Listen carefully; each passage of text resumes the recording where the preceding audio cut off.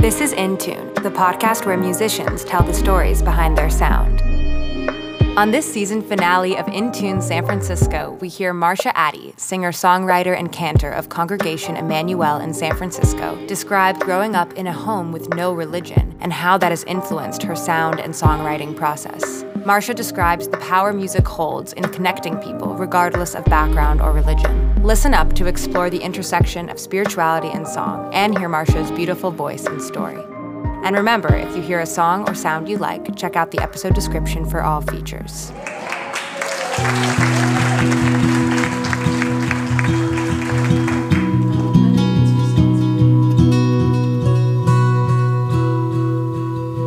Oh goodness, okay.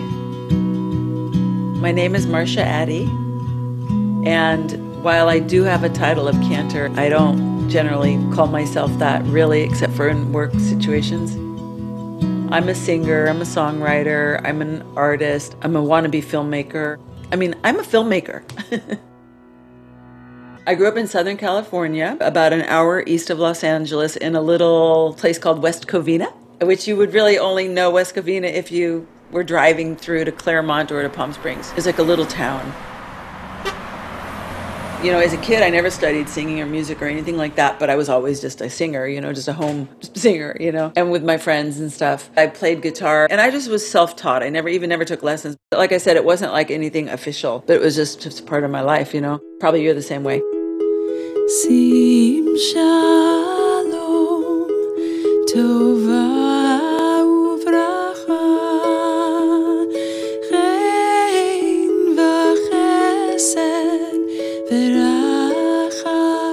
My schooling was in modern dance. I have an undergraduate degree in modern dance and a graduate degree in dance movement therapy. Yeah, I never really practiced. I practiced for 1 year, but the singing kept calling me and kept kind of pulling me. But my training was in dance, which I feel like is really part of my work as a singer, because just for so many reasons and ways.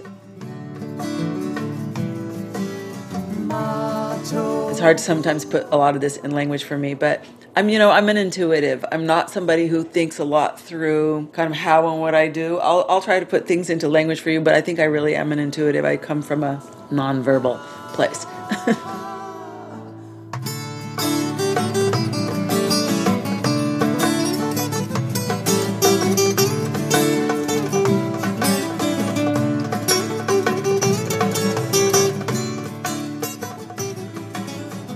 I didn't grow up in a religious household, so I'd never ever been to synagogue in my life until I got a job working in a temple. My parents, even though they weren't religious at all, but they wanted us to have like a Jewish identity. We joined this like international kibbutz youth movement of the day. And so I grew up in a kibbutz, like very secular, and even more than secular, really anti-religious youth group.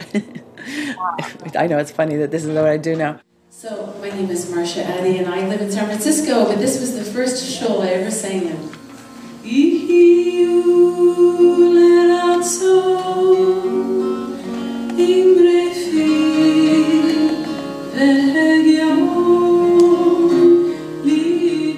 So I told you I grew up in a house with no religion and no mention of God or anything like that. But I remember being a little kid and being outside on my driveway. It's funny, a lot of things have happened to me in driveways, but anyway.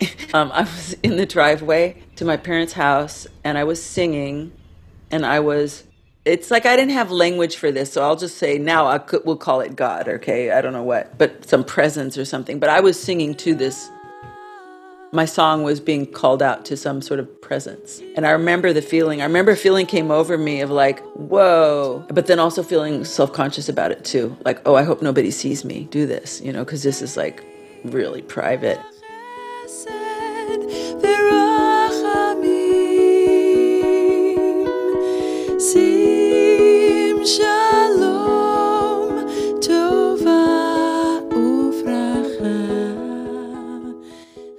Lots of times, actually, when I write music, I am addressing that presence or something. Like there's a conversation, I'm calling out to something. Again, it's hard to put into words because I don't think about it this way. I am feeling some sort of like conversation.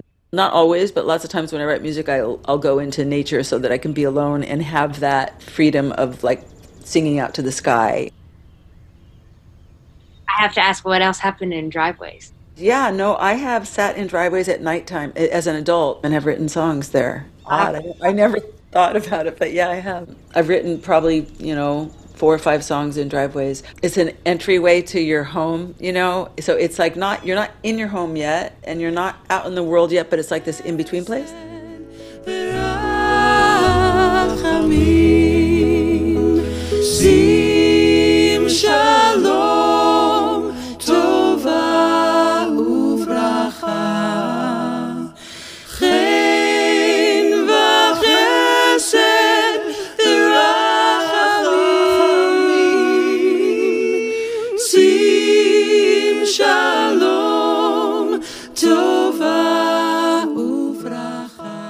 After I finished high school, I went to live in a kibbutz in Israel for a year, and I ended up staying for a few years. And then I came back. I had this friend who they needed somebody to work at this place who could do Jewish music with kids. It was in a residential treatment center in LA. It's called Vista Del Mar. So there are about 100 teenagers that lived there that had been taken out of their homes. They needed somebody that could speak Hebrew and sing stuff with kids, with Jewish kids. And so they said, oh, well, could you do that? And I was like, okay. And I had never been to a synagogue before at all. Seriously, I was probably around 30 or something. I don't remember how old I was when it started. They taught me the Shema. These are the basic Jewish prayers. I didn't know them, the Shema and the Baruch Hu. It's like, oh, I could do that, The kids were sort of half Jewish and half not, and I totally connected with them. I just completely, as soon as I had a guitar in my hand, I had these 100 kids in the room, and I'm singing my heart opened up, their hearts opened up. We fell in love with each other. I stayed there for 13 years. And I'd never had a job like that at all. It was my first singing job, my first Jewish-related job, everything. I want to do the chorus again so you can sing it with me. The walls are coming down. The walls are coming down and down, and life is going round, and life is going round and round and round. Love it will be found, love it will be found. Synagogue work started happening, and then ... I moved to the Bay Area. I was working at Emmanuel in San Francisco. After I'd been Emmanuel a long time doing song leading and also cantorial work there. And then they came to me at a certain point and said, would you like to become a cantor? They offered me an education. And I wasn't sure I wanted to do it, because I was sort of more comfortable as an outsider, with outsider status. I wasn't sure I wanted to join the club. But I thought, hey, they're offering me a free education. Maybe I should just do it, Why don't I find out? Because I always sort of had one foot in and one foot out of my work in a way. And so I said, okay. I commuted every week from San Francisco to Los Angeles for just 2 days. And I went to school. I actually really loved school. School was really fun.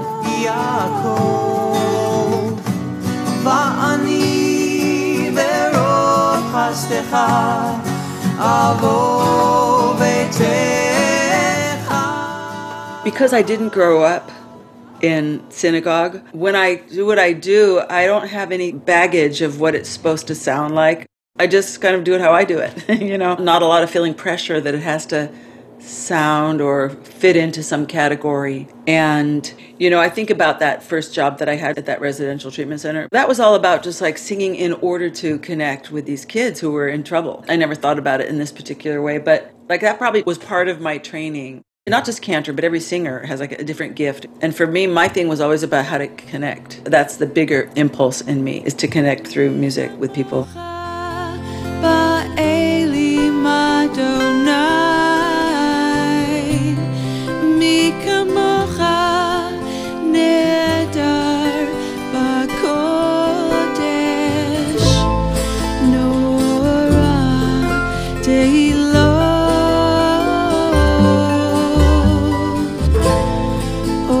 One thing that I've heard a lot from people at Temple is they were, this sounds funny to say, but they were alienated from religion, until they kind of heard me, because they didn't know it could be like that.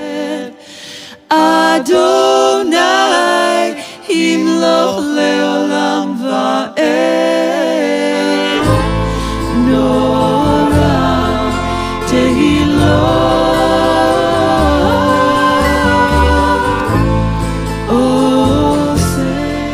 For me, because I didn't have that background, I had the freedom to just be myself, and just do it. I'm an emotionally driven person. So it doesn't, it just comes out how it comes out.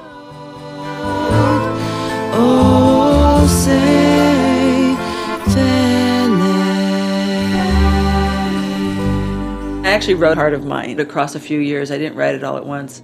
Oh, heart of mine, lost and find my home is sometimes near. Really, I was heartbroken. I had a reaction to feeling rejected. But then I think it was this feeling of compassion for myself, being able to access a place of feeling self-love and compassion for myself while I was feeling the heartbroken part, you know? So it kind of came out of that experience. I was working at a summer camp when I finished it, and then the camp just like loved it.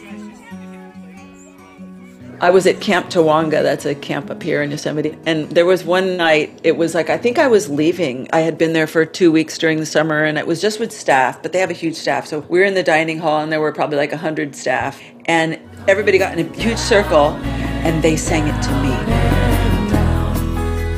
Life is going round and round and round, and love it will be found and found and found. It's all inside of. And I just like, oh, yeah, I just like, it was such a special moment, you know, and they sang it with such love, and like, it was very lovely to have them sing that to me. And I remember that, and I remember just feeling overwhelmed by how good it felt. I'm a Hebrew enthusiast. Hebrew is a very deep language, and I speak Hebrew, and I think about Hebrew a lot. It's kind of funny, but it's actually on my mind a lot. The language and words, it's kind of a magical language to me. Baruch atah Adonai. I would choose English so to make it accessible to people. And then I'm also unhappy with the translations that are given in prayer books and stuff. So if I add English, usually it's to try to improve upon what the prayer book says. Everything, no thing.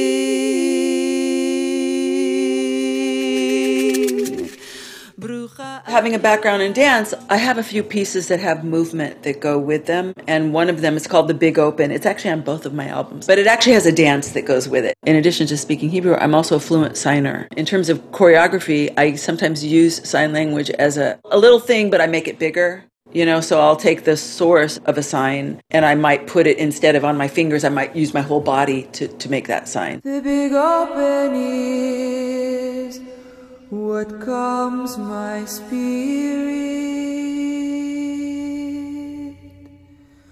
my woman spirit. So I was at a expressive arts therapy conference, and I got invited to perform for the attendees. The Big Open has kind of a sign language origin dance in it. If I'm in a group that seems up for it, I do it repeat after me style, so they do it with me. I just do, you know, the big open, and everybody says, the big open, everybody does it with me back and forth. Anyway, so I did it at that conference, and it was kind of a magical experience.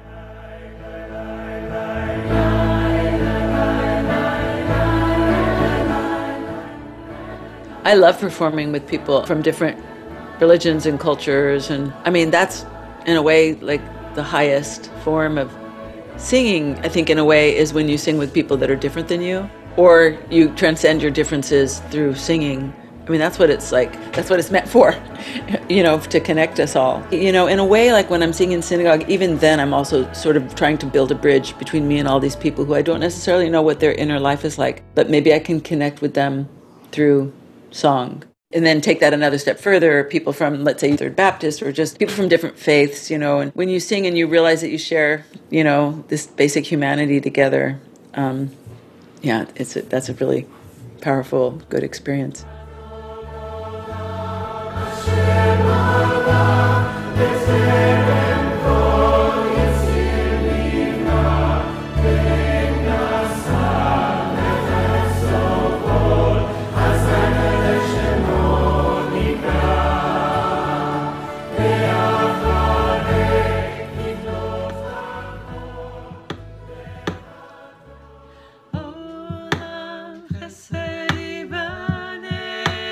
Olam Chesed Yibaneh, which means a world of love will be built. It's written by a rabbi. His name is Menachem Creditor. It's just kind of a repeating this kind of like a mantra, Olam Chesed Yibaneh. And then it's translated into English. And he put this English, it says, I will build a world of love.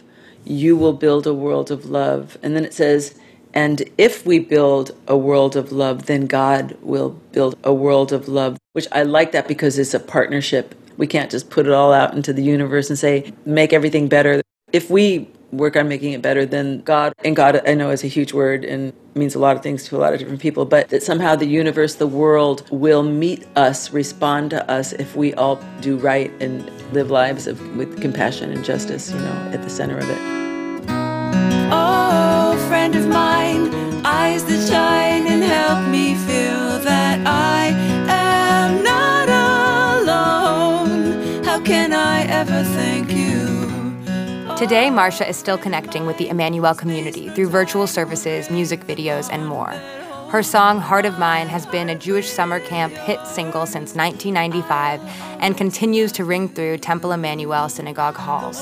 Be sure to follow Marsha wherever you listen to music to stay up to date on her latest music and video releases. The next season of In Tune will be coming out this spring, In Tune Nashville. But in the meantime, follow In Tune the podcast on Instagram to stay up to date. And thank you all so much for listening and supporting this podcast. I'm Abby Walker, and this is In Tune.